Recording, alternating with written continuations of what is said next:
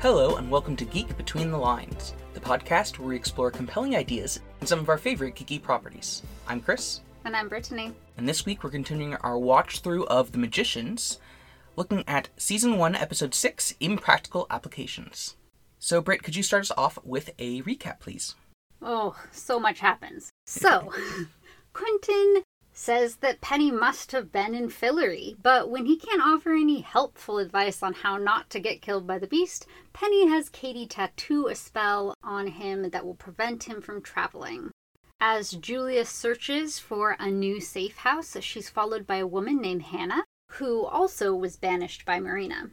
They make plans to start their own house and steal Marina's magical resources, but then it comes out that Hannah is Katie's mom and was banished because she got 2 people killed. That's why Katie has to steal stuff from Marina in order to protect her mom. So Julia tries to go it alone, but eventually lets Hannah help her with a spell that needs them both. They think they've succeeded in stealing Marina's spells till Hannah looks at the pages inside and starts hemorrhaging blood and dies. Back at Breakbills, things are a bit happier, with Elliot and Margot kidnapping the first years for exams called the Trials. Quentin and Penny pass the first one by using Penny's astral projection to cheat off Alice. That night, Q and Margot bond a bit over the Fillory books, but then she drugs him, and he wakes up to trial number 2, where they're given a sneaky teamwork task that doesn't use magic.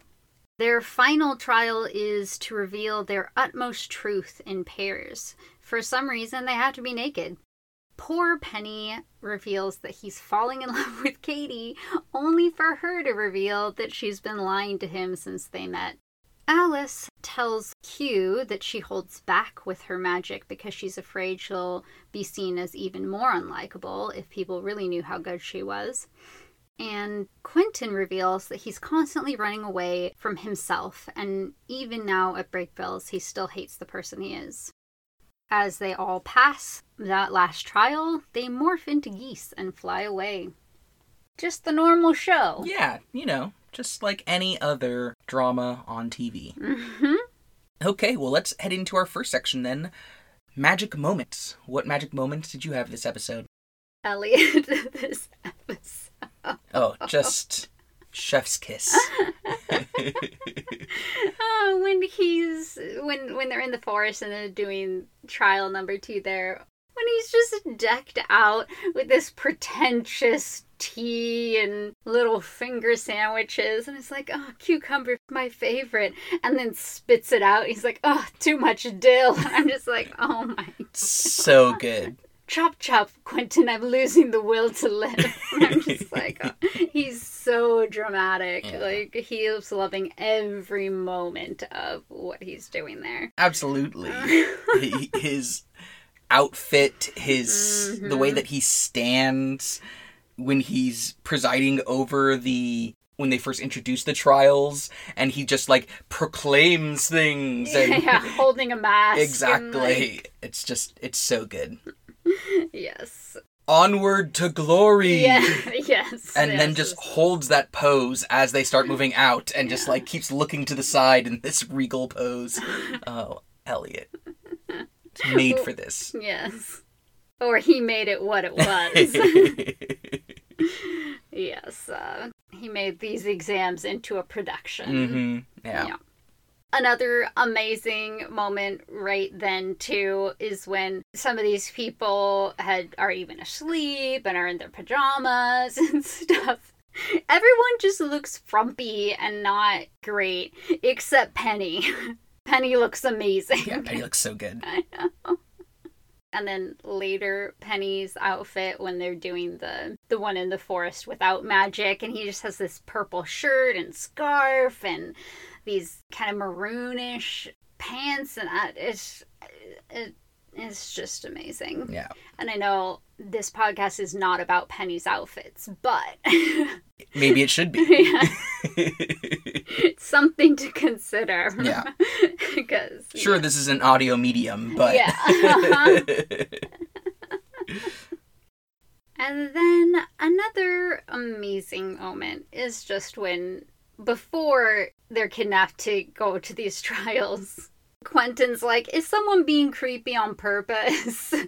Yes. Which is just excellent because that's exactly what what they were doing. Mm-hmm. And then he's like, throws a book around the corner as if that's gonna help him in any way. Really badly, too. Yeah. He, like, lobs it. Yeah, it was excellent scene. Yeah, so good.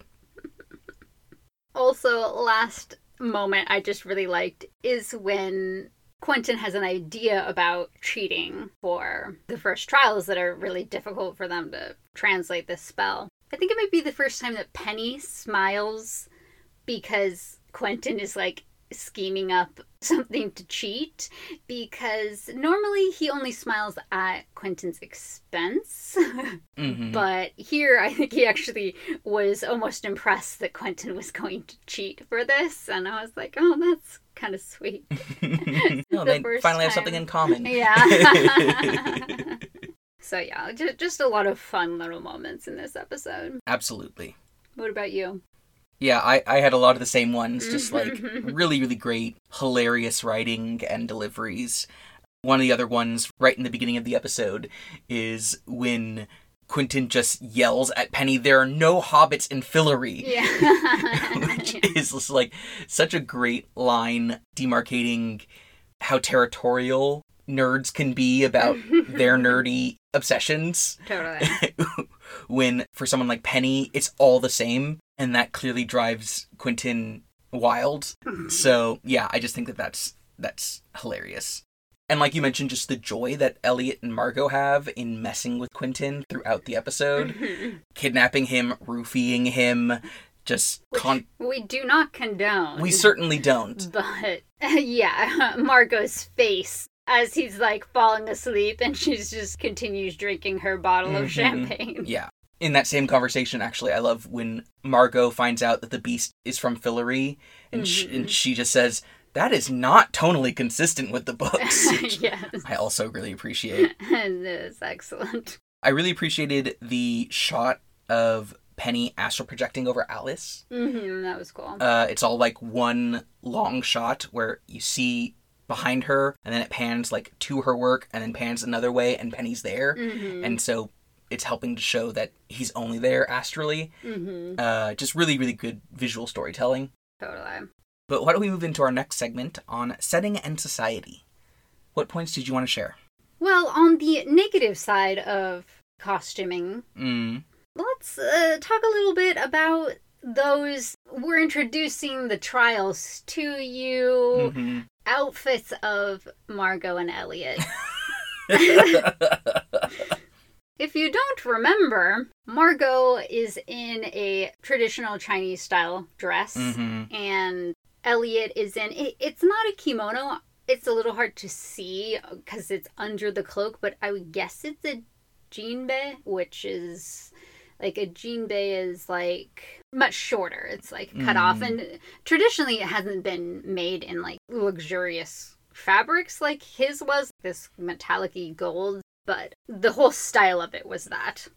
So we're dealing with cultural appropriation here, but not only cultural appropriation. I think that we're also dealing with an example of Orientalism. Totally.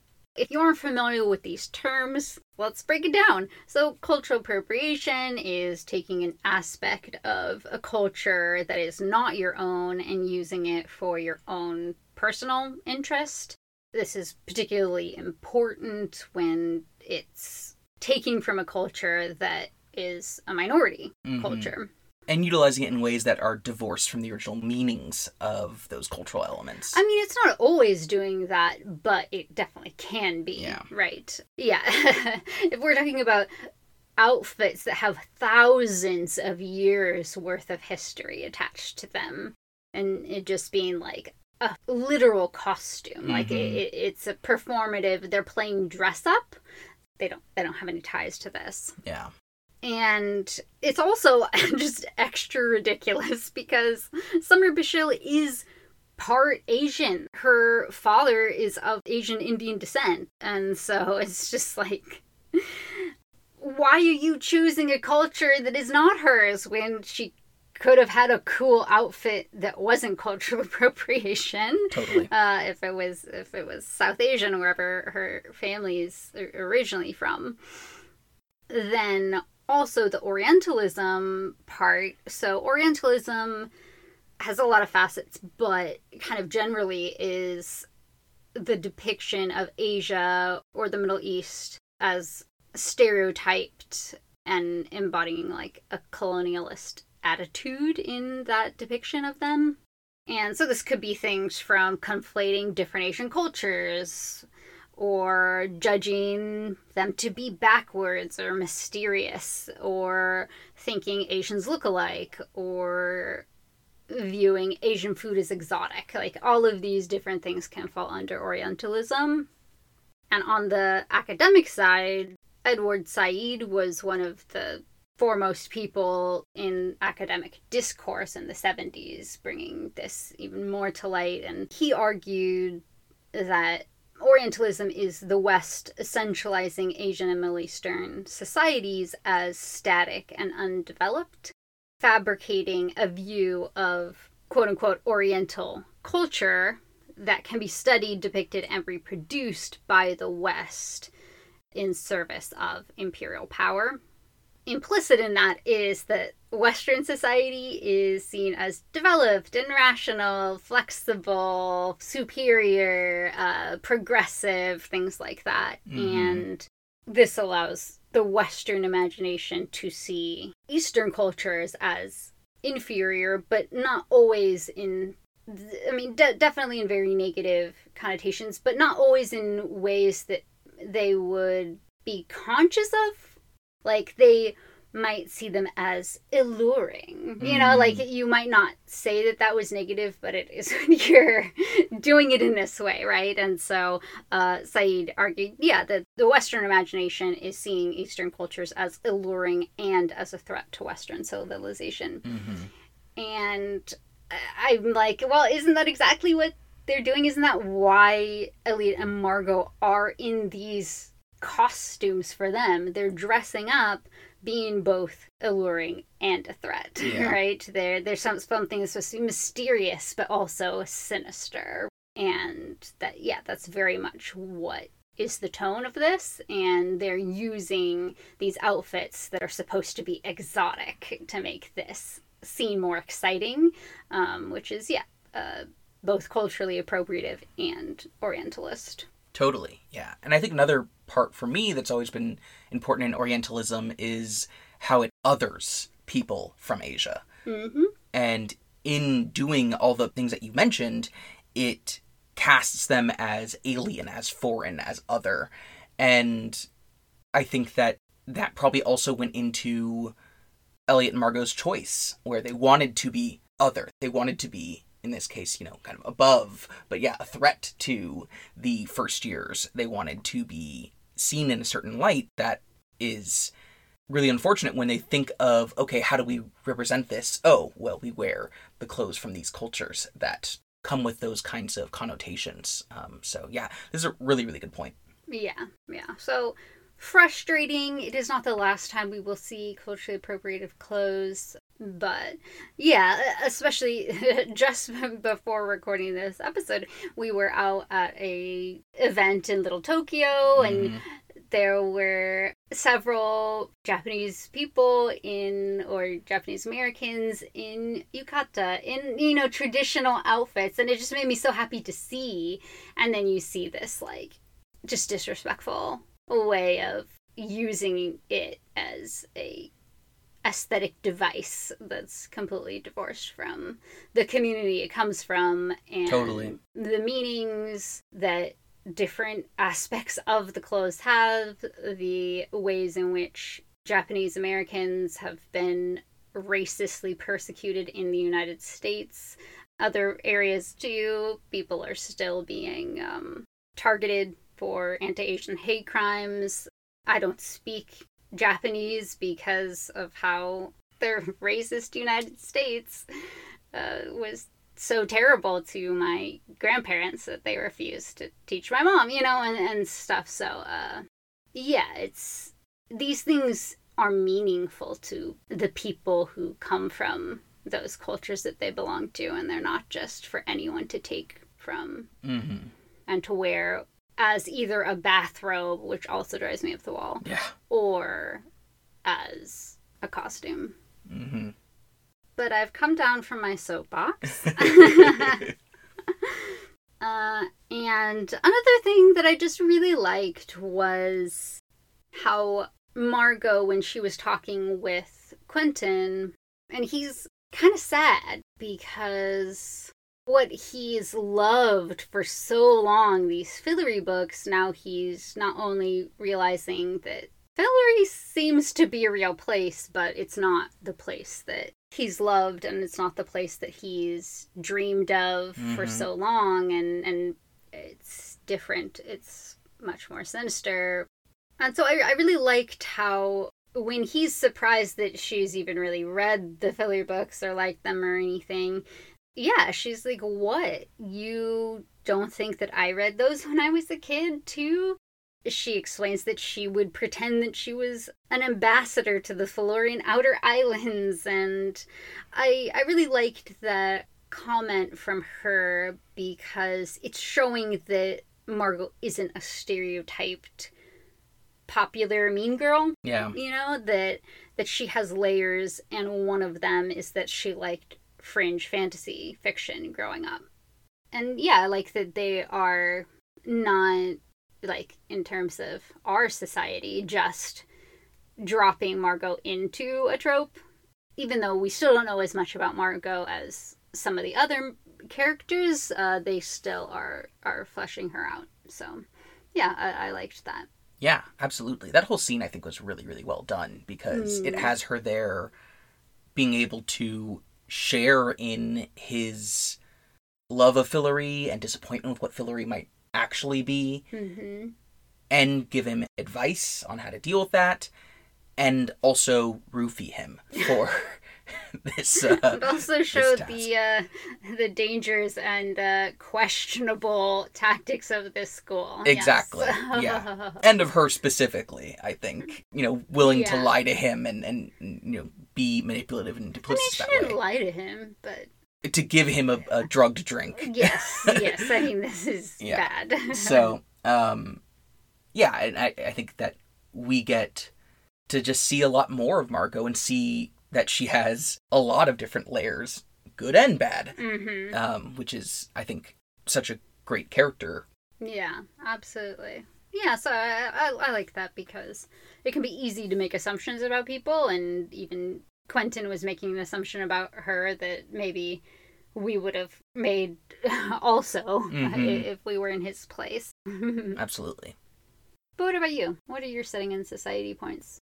One thing that struck me was how Hannah constantly tries to touch Katie, and Katie's always like shrugging it off or cringing from it. And it just reminded me about how in our society, oftentimes children are raised as if they don't have any bodily autonomy, that they have to hug the people that want to hug them, and they have to be touched by people, and how parents can often take that to such an extreme limit of having that kind of entitlement to their affection. And it was just a good way of showing their relationship and showing Hannah's actual love for Katie, but also showing how Hannah does not care about what Katie wants, and how her love is selfish in many ways. So I just thought that was a really good moment in highlighting some of the problematic relationships that parents and children can have. Totally, yeah. I also really loved the idea of secrets magic. That secrets themselves have magic power in them, because it kind of ties into a realm of magic that I always find really compelling, which is how stories themselves have magic, or narratives, or basically meaning making has its own kind of power.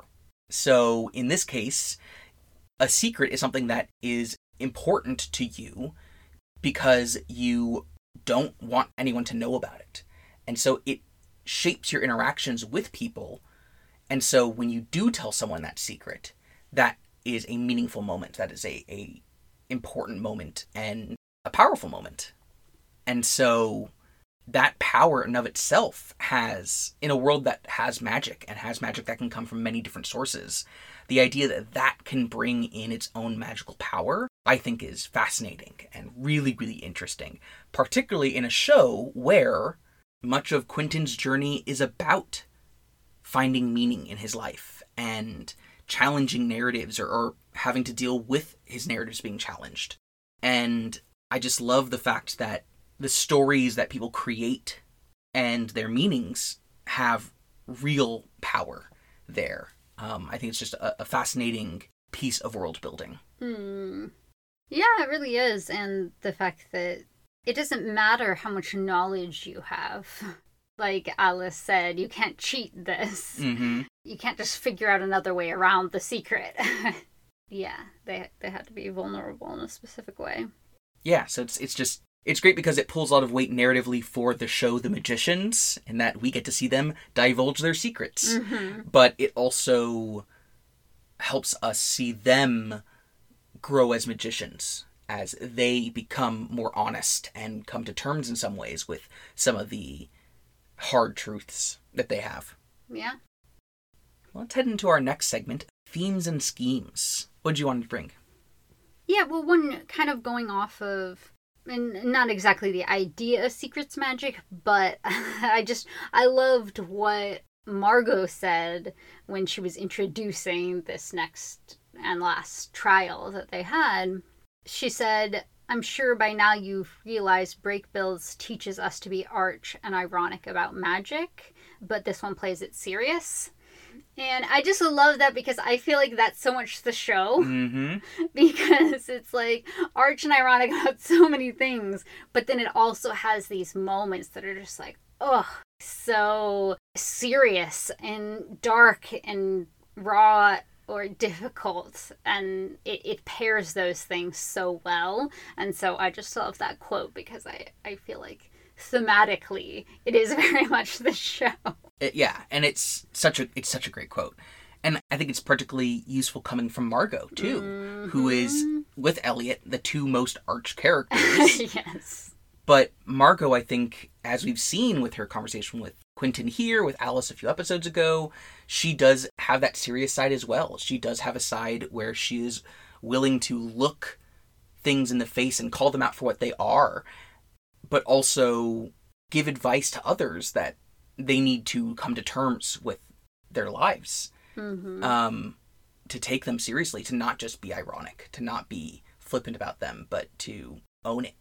And yeah, I think it's just a really, really great Margot line, and as you mentioned, a great line about the series. Mm-hmm. Mm-hmm. And I mean, even just the idea also of exposing your highest governing internal circumstance. Mm. That, like, there are different circumstances. So previously, when we were at the Walters game, they had to cast differently for different circumstances on different squares, right? But then them bringing in this idea of internal circumstances, there's also something about their own experiences that makes them do magic differently than the magician next to them, Mm-hmm. which I just think is a great idea. Absolutely. Another theme I was thinking about, and that we will definitely see more of in the future, is just this kind of like disappointment and disillusionment. Yes. That Quentin is starting to deal with now that he is convinced that the beast did come from Fillory. And not only that, but he also has a woman chained up in a dungeon. And who knows, maybe even a side bitterness that in these books where these Chatwing kids, the world was opened to them, Penny's the one who gets to go instead of him, right? Like, Yeah. Fillory didn't choose him to go through, in a way. Not that he necessarily chose Penny, but he could maybe feel that way, right? Absolutely. But when he was at first expressing that kind of disappointment that he didn't get to go and that the beast might be from Fillory, after Penny was like, okay, you're not going to be any help to me, and leaves, she says that I'm sure Fillory got you through a lot as a kid. And I just really like bringing that part in, that there can be disappointment and like a loss that we feel as something that we loved as a kid, we realize isn't exactly what we thought, or we realize is bad, Mm-hmm. or is destructive in some way. A great example of this is Babar, the elephant stories, which is basically just European imperialism in Africa. It's literally what it is. That's literally what these stories are. But when you're a kid, just like, oh, these adventures and it's just like, oh, gross. This is so bad. Yeah. Or like Dr. Seuss. Now I can't just like read a Dr. Seuss quote and just feel, oh, that's so creative. That's so fun. That's so this, because he was an anti-Asian racist who created and published some horrible anti-Japanese comics. And so it's like, I can't divorce that from everything else he's done. I don't think that means every other message, Horton Hears the Who, these things. I don't think that everything in that is bad or wrong. Yeah. But like, I just can't feel the same way about it as I did when I was a kid growing up and having no idea about these other comics that he made. So yeah, I think that theme is just a really important theme for this show that definitely resonates. Absolutely. Yeah, that's a really good point.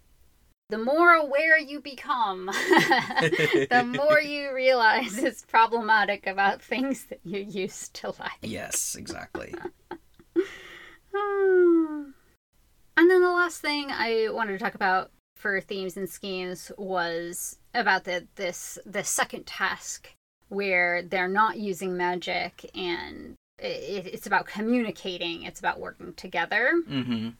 I mean, sure, it was about that, and it's amusing to watch and whatnot, but I think more so it's mirrored in a more practical way with Katie's mom, Hannah, and Julia, and how they are communicating or not communicating, and how they are doing magic together for part of this time. Hannah, she just wanted to share these spells with Julia, not even asking for anything in return, just because she wanted someone to do this magic with. She can do it on, she already has those spells. Like, she can do it on her own if she wants, but she wants someone to have these experiences with. She wants to be in community. And I think Julia, whereas before we were seeing her be so hyper individualistic with her thirst for magical knowledge, that it wasn't about being in community, it wasn't about giving back anything, it wasn't about even helping any of the other safe houses that if she knew more than them. But I think now she's starting to change that in this episode and wanting that community aspect too. And maybe part of that's after she's been cut off from everybody, as well as James, who's not even magical, but was this important relationship in her life. And I think we really see this when she's like, okay, no, you're out. We're not going to do this spell together and try to steal the things. But she says, I will share with you everything that I get. So it's like Julia doesn't have the intention to just cut her off and be like, I just don't want anything to do with you. She is willing to share, even if she does the work for it. And then when Hannah is dying, she tells Julia to run because Marina might be coming.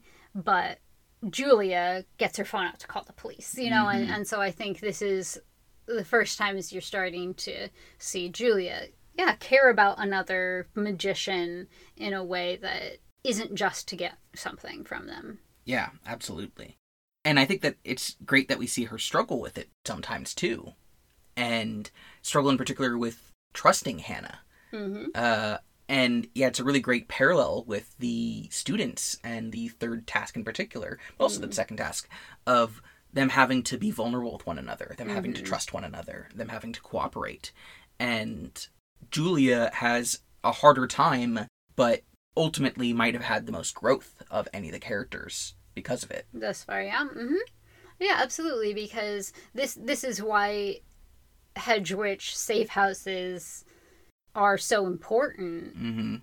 if you don't have the structured classes, yeah, how far can you get on your own? It's like you need to work with people. Yeah, and I love Hannah's commentary about how, she says back in the day, hedges looked out for one another. They're like a family. And for her, setting up a safe house is like setting up that kind of community, a place for community. And so having her and Julia planning on doing this together, I think is really important and really great, because Julia, her priority is to do it to learn more magic. But Hannah brings in this aspect of this being a act of community building, which I think is just, it's great. Absolutely. What about you? What are your themes and schemes? Well, I also want to talk a little bit about the tests, and in particular the first test, because I think that it is really illustrative of what Breakbills wants from its students. And what Breakbills wants is not necessarily what I think of as coverage. To kind of define what that means in history, in teaching history. I mean, it definitely wasn't in the third task. True, no coverage there. No coverage there. In teaching history, coverage is a word for believing that teaching needs to be focused on covering as much information as possible, and the student learning that information and being able to maintain their memory of that information. So it has a lot of, memorization and putting together timelines, things like that. For me, I tend to teach more about skills than I do about coverage, just because there's too much history out there. You can't teach everything. And especially with my lower division classes, which is, hundreds of years at a time, looking at American history or world history even, it's just too much. And so instead of even trying to think about, okay, well, I want my students to memorize A, B, C, and D, I think it's more important What about E? Everyone always forgets E. That's true. You're right. I forgot E. No, I try to get my students to be able to engage with history in deeper and more critical ways. And so, for example, a lot of my tests are open book, but the questions I'm asking are not, what year did this happen? It's much more kind of cause and effect. And so they still have to have read before they take the test if they want to do well, and be able to have an understanding of the information that hopefully will stay with them after the class is over, because they're actually thinking about how to make meaning about what they're learning. And it's more historical thinking and how do we make these arguments than it is knowing all of the details. Precisely, yeah. And, with the internet, you can get those details pretty easily. But how you approach primary sources, how you develop an argument, those kinds of things I think are more valuable. And in this case, we see Breakbills also focusing on skills more than knowledge. Sure, if you are the rare bird like Alice who can just answer the question, that's great. But Breakbills doesn't have a line of, you need to know these things, you need to have memorized or understood these. They're testing on, can you get access to that information? If you are limited by certain rules or a certain environment, can you still get access to information in that environment? And so, they are encouraged to cheat, essentially. Which I'd have to be resourceful more than having all of the knowledge of how to do it. It's like, figure out how to get there. Precisely. So I thought that was a really interesting moment. It also reminded me of my favorite arc in Naruto, where similarly they're taking a written test and they find out halfway through that the goal is to cheat without getting caught. Like, that's the most important part of the test. So you get to see all these ninja from a bunch of different communities, all using vastly different skills to cheat. It's such a cool moment. That has nothing to do with actually battling, but just creative uses and resourcefulness. Yeah, sounds fun. I love resourcefulness. I am half Slytherin after all. Yes, exactly. The other scheme I wanted to talk about is something that I was thinking a lot of in this episode, because we see Julia and Hannah both show their tattoos that Marina crossed out. And I was thinking about how there are certainly going to be spells out there in which you could just get rid of a tattoo. But Marina chooses to keep the tattoo there, but cross them out. Mm-hmm. Which I think she does for a couple of reasons. For one, it's a mark of expulsion. But for two, I think it's also important considering Marina's past with breakbills. That Marina had her history taken from her, erased. Mm-hmm. She is not doing that, even to the people who she is banishing. She's not erasing their knowledge and their experience. Yeah. She is castigating them. Yeah, I just think that that's a really compelling detail. Is Marina more compassionate than breakbills? Yeah. And it just adds more depth to her character and the way that she operates in the world, and also helps to further delineate the hedges from breakbills, because hedges don't have that gatekeeping aspect in the same way for breakbills. It's not an elitist kind of way of, well, you no longer get to associate with even your memories of our institution. But instead, it is much more direct. And I just find that really cool.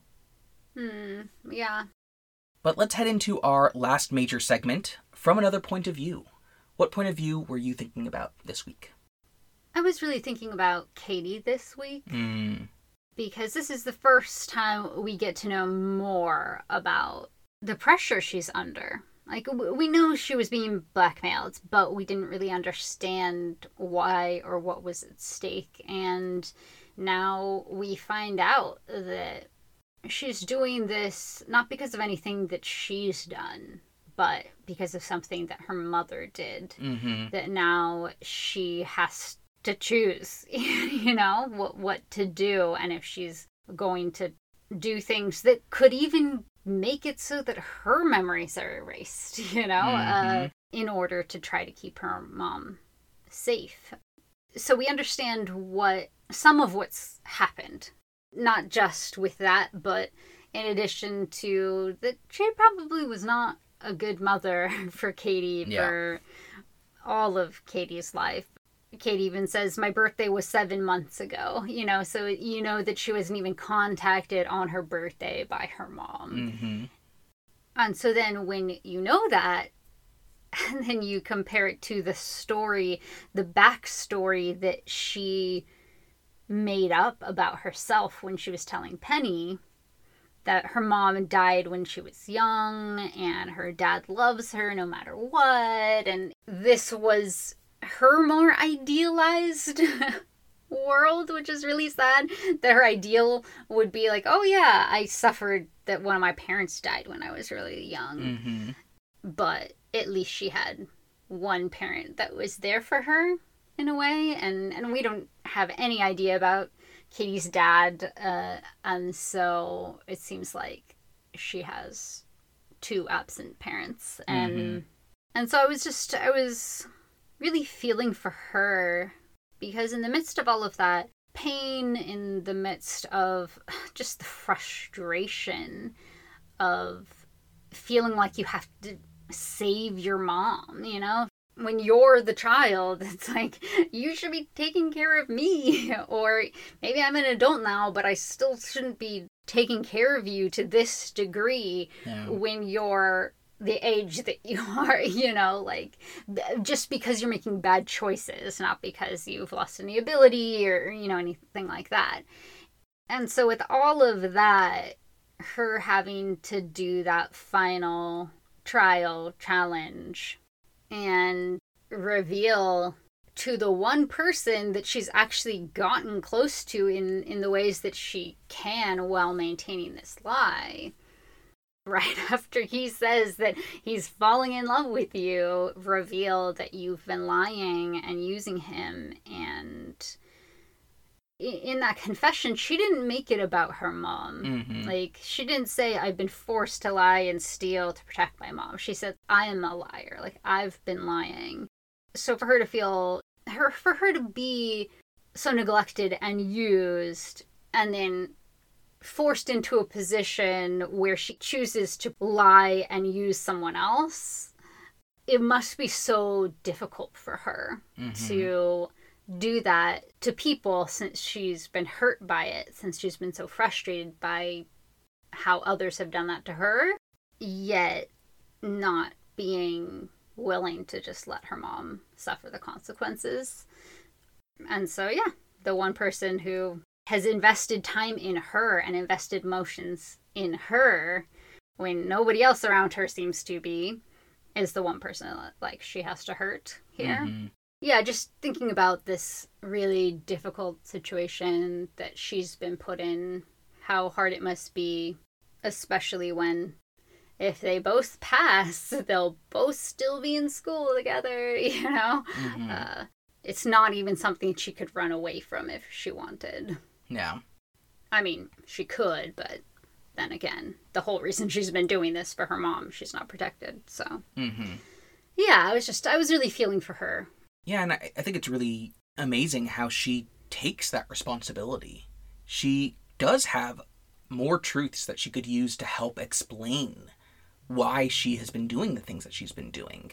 But she chooses to stop at, I did this, I'm a liar, you know, which I think is also illustrative of her own negative self-views. But it's also a way of her trying to take responsibility for what she's done to Penny, not trying to minimize it, not trying to excuse it, but just saying, this is what's happened. And that is extremely difficult. Yeah. Well, you know, how could you not have some negative self-talk or be especially disgusted with yourself when, yeah, you're fully aware how these things have hurt you, and now you're doing them to someone else. Yeah, absolutely.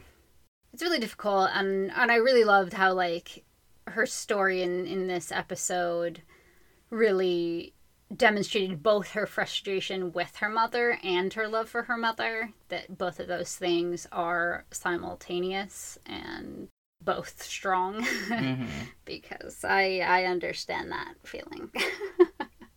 Yeah. When you've been so hurt by someone that, like, maybe you can't repair that. Maybe you could heal in some ways, but, like, it could never go to just being able to be close, being able to be healthy. But you don't just turn your back on that person. Yeah, it shows how much strength Katie has. And compassion. Yeah. What about you? Surprising few, I want to talk about Penny. I was also thinking about Julia, but I think we've covered a lot about what she was going through this episode.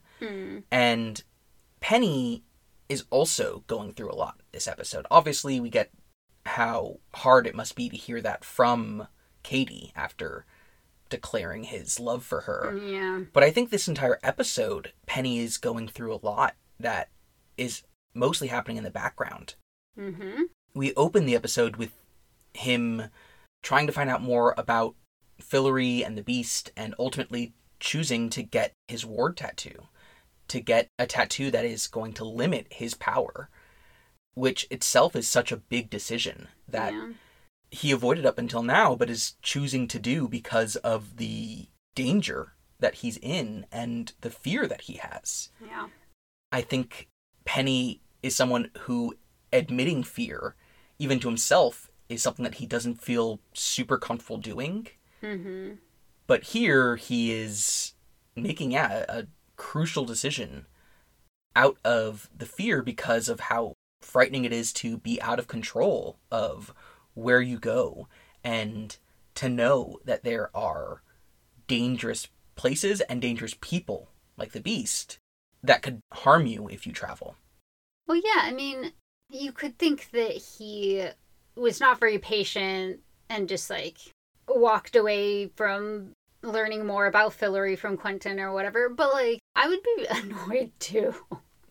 Because this is not time for you to be fanboying Quentin or explaining some of the differences or, you know, whatever. Yeah. It's just, like, this is for you to try to help not only Penny, but also maybe whoever this woman is that he saw locked up there, and taking seriously the fear that Penny has, and that he wants information to help him.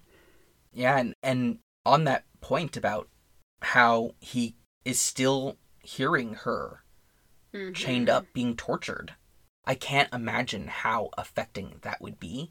Because, as we talked about, Penny does care about people, even if he makes it seem like he doesn't. And he does show up when he sees that people are in trouble. And for him to not be able to do anything here because of, just the power of the beast, but to constantly be reminded of it, that there's someone who's being tortured and only you can hear them, and they're being tortured by your childhood imaginary friend. Yeah. Like, that is... And not even just childhood, but exactly. Your lifelong your friend. Your only constant friend, probably, that knows so much about your life. Mm-hmm. Ugh. Yeah, we didn't talk about this last episode, but one of the moments that really stood out to me then, too, was when the beast looks at Penny. Mm-hmm. And just how, actually scary that shot is of him, not only knowing that he can see Penny, even though Penny's astral projection, but just the sharp blue eyes that you can see. And after the first episode and the second episode and seeing what the beast did there, it totally makes sense why he would be this afraid, but he can't just escape it. And he can't just be doing these trials the way that everyone else can. Mm-hmm. Yeah. Though I also did love the line that he tells to Katie when he says that break bills is good for him because most people do have their mental wards up. Yeah.